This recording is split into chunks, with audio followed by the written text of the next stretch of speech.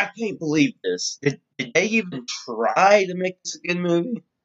Hey, welcome back to Faithful Film Fanatic, where today we are going to review Matrix Revolutions. Matrix Revolutions was awful. Awful, awful, awful. So many unnecessary scenes, so boring, slow. It was by far the worst out of the trilogy. I remember seeing this movie as a kid, and I remember thinking it was so good.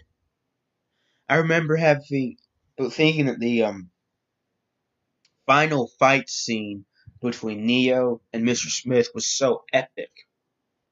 Here I go again, watching this again after seeing the first and second one again, and I was just so disappointed. It was not at all as epic as I had imagined in my head. The first and second one had way more epic fights than this entire movie did. There are some cool things about this movie, like the lightning when Neo and Smith fight resembles the wings of a devil growing out of Smith, with the idea of the film being that Neo is Jesus Christ. This presents an idea that this is a fight between Christ and devil for the sake of the world. So that's kind of cool that they tried doing that, but eh. One interesting thing, though, I kind of was like, what the heck about was Keanu Reeves earned $400,000 for every minute of screen time. Like, he got paid $15 million for this movie. Dang. But one thing I did like about this movie, just like with the other one, was even though the action in this movie was not all that well, like the first two, which was very disappointing. That's what I think of when I think of the Matrix, the action. Agent Smith still had some pretty good lines in this movie, and by far Agent Smith is my favorite character in the whole trilogy. One of my favorite lines of this movie is this one. Why, Mr. Anderson? Why? Why do you do it? Why get up? Why keep fighting? Do you believe you're fighting for something? For more than your survival? Can you tell me what it is? Do you even know? Is it freedom or truth? Perhaps peace? Could it be for love? Illusions, Mr. Anderson. Vagaries of perception. Temporary constructs of a feeble human intellect trying to desperately to justify an existence that is without meaning or purpose, and all of them as artificial as the Matrix itself. Although only a human mind can invent something as insipid as love.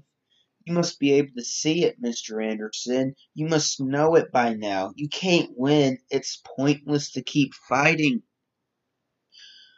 Why, Mr. Anderson? Why? Why do you persist?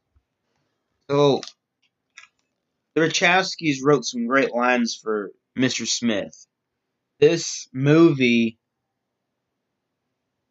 it totally changed his objectives between the end of the first Matrix movie and the beginning of the second one. In the end of the first one, it seemed like they were going to get rid of the Matrix and free everyone.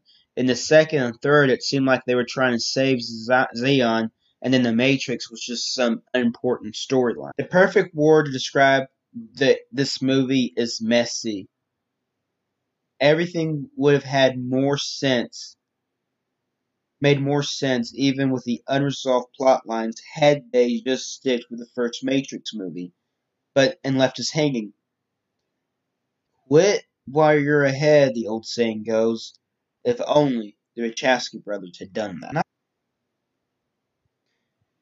They, that was all the storyline for this, was them trying to save Zion, and the first hour of the movie was just the same fight sequences over and over and over again. It was just so boring to watch.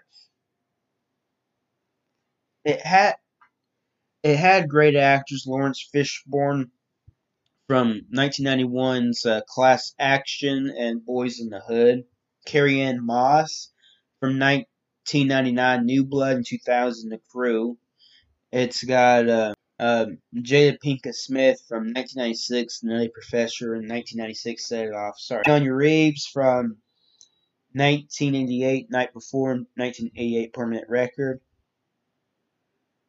And Hugo Reevening from 1993, The Custodian, and 1994, The Adventures of Priscilla, Queen of the Desert. Yeah, I wouldn't recommend watching the third one unless you want to be disappointed. And to be quite honest with you, I'm not even that forward to see the fourth one.